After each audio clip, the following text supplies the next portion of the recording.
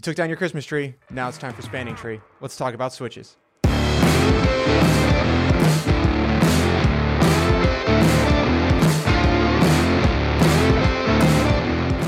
Welcome back to Brain Bites and happy 2022. 2022. It is the Finally. new year, new podcast episodes. We are back. We have a whole backlog recorded. We kind of cut our losses on 2021. Yep. I got a little too busy to record podcast episodes, but we are back now. We will be uploading every Monday for Every Monday. at least for the first quarter, because that's how many videos we have recorded Yep. today.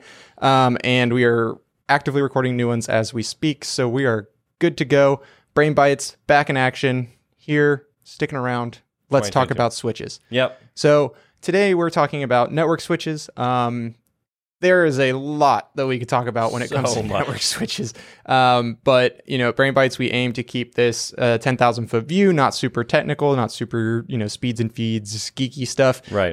But the gist of this, when we were talking about what to record today, we were talking about switches and saying, what's the business owner looking at for switches, or what is, someone who doesn't know what they're necessarily looking for is standing in front of a rack, looking at switches at a store, or, is online looking to buy a switch. Why is it that this Netgear 24 port switch, you're looking at two of them, one of them costs $60, the other one costs $600. Yep. They both have 24 ports. They both say PoE. Then They're you the see same brand. It doesn't exactly make sense. what is it that makes one of them 10 times more expensive than the other. Yep. There are two main factors there. So the first one is probably the biggest factor, and that is managed versus unmanaged. Yep. And that sounds pretty simple. I mean, one of them you can manage, and the other one you can't manage. But that managed versus unmanagement really is the main differentiator and unlocks just a world of potential when Yeah. it comes to what that switch can do. I mean, if you're talking for your home, or if you're just a super small business with like 5 people, like an unmanaged switch, you're good. right, and I guess we should start at the very top. So a switch, a network Not a switch, Nintendo Switch, not a light switch, yeah, a network switch. A network switch is what takes the one cohort of internet that comes out of your internet service provider's modem or router, right? Yep. Whatever, Comcast or Charter or whoever's giving you your internet, they hand you one cable. The switch is the thing that you plug into that turns that one cable into a bunch of open ports that you can then plug into and plug your computers into and all that stuff, right? Yep. So at the very, very basic function, the switch's job is to take one thing of internet and turn it into more than one thing of internet. It can go, I've seen 4-port switches, and then there are these like switch chassis that can have 200 ports in them, right? Yep. So at the very base level, though, a switch is what takes internet and distributes it out to the rest of the devices in your network that need a plugged-in internet source. Now, like James said, an unmanaged switch, that's all it does. It stops there. Your switch, you plug in a source of internet and you plug in things that need internet, and there you go. You've got it. And it doesn't just have to be internet. If you're trying to do like what we did back in college with LAN parties and connecting Xboxes together, all you need is an unmanaged switch, because all you're linking is like 6 Xboxes together. Correct. Yeah, it's any... That way they can talk to each other. It builds a network. Yep. It doesn't have to be internet, but 90% of the cases now it will be internet. But it, in general, it connects things together via Ethernet. Yep. Now you start getting into managed switches, right? So the reason that managed switch is so much more expensive is because it unlocks a treasure trove of new feature sets on your switches, right? So we're not going to talk about each of these individually just because it would put almost everyone to sleep. But at the base level, with a managed switch, you get a login. You can log into the switch and you can do things. You can manipulate it. Right. Yeah. You call it a manipulated switch and an unmanipulated switch, right? You can get in, you can do things to it. You can assign specific IP addresses to specific ports. You can name the ports for ease of management. So you can know that this port is named access point. So you know your wireless access points are plugged into it, right? You can create VLANs, which are virtual LANs, which are ways to logically segment off different parts of your network. Again, if you want switches 1102, that's another episode where we can get someone else in here. Of course, yeah. We've got dive into this. We've got a whole department of engineers over there that would just love to come on and just talk about switches and all the different feature sets of them. But we're not going to dive into that today, primarily from a spreading misinformation is dangerous, and also you don't want to hear that. But if you do, just let us know.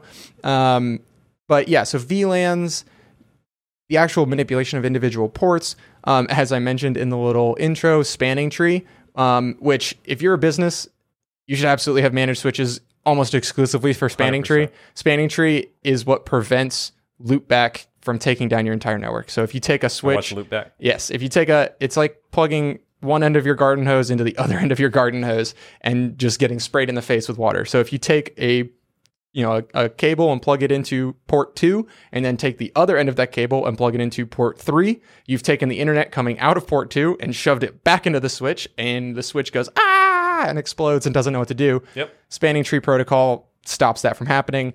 You're only getting that on managed switches, and really only getting that on higher end managed switches, which not all switches are managed, and not all managed switches are built the same. Yep. There's definitely category and tiers of managed switches. So what I'm hearing is unmanaged switches, super basic. I can link things together. I can print to the printer via network.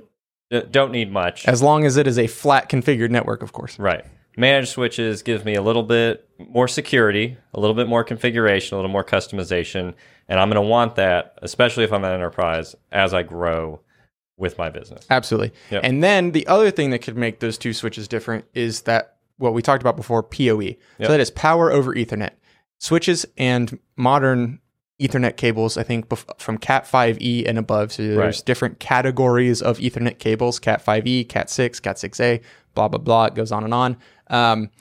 Can carry up to 30 watts of power across the cable itself by standard. There are higher levels of PoE above PoE plus, but that's getting into like some super niche stuff that we're not not for the masses, edge case stuff. So, but if my computer's already plugged into the wall and my printer's already, why would I want power? Right. So if you have a desk phone, if you're using a VoIP system, and you have a physical desk phone, that phone can be plugged in to the switch, get its power over Ethernet, so it's powered by the Ethernet. So you don't have to have another power cord going from the phone to a power strip under your desk or anything. Yep. You can also then plug in access points, so wireless access points. So you don't have to, you can mount those in the ceiling, and you don't have to worry about having power for them.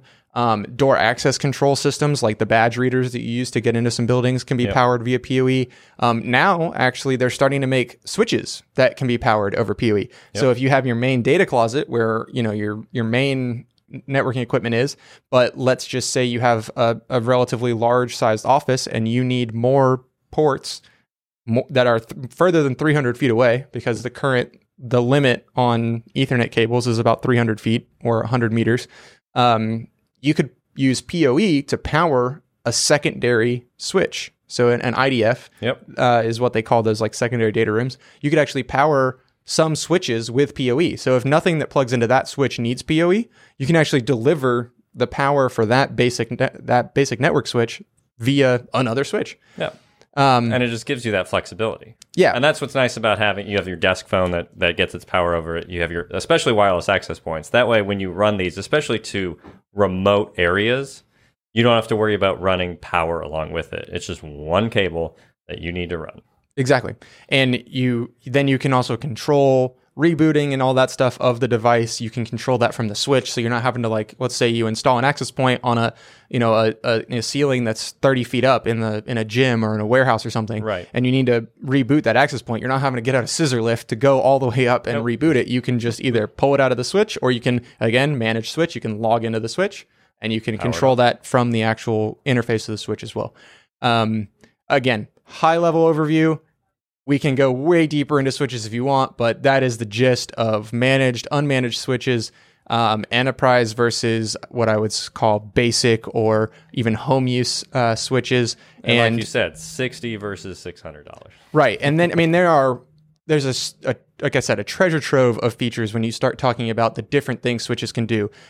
Lower tier managed switches might not be stackable. So then you're okay, well, what's stacking a switch, right? Well, now when you start getting into stacking switches, you're looking at significantly more expensive switches there. And then you start talking about, redundant power supplies. So if a power supply fails in one of the switches, you have another one to back it up. There is a lot more to talk about. Maybe we'll do an episode on, enterprise versus SMB network equipment and what that looks like. So, but I hope this helped you guys understand a little bit about why maybe you see such a price discrepancy on switches, especially from the same brand, and that seemingly look the same. It's 24 ports versus 24 ports. Yep. And we hope that you learned something today, and we will be back next week. See ya. See ya.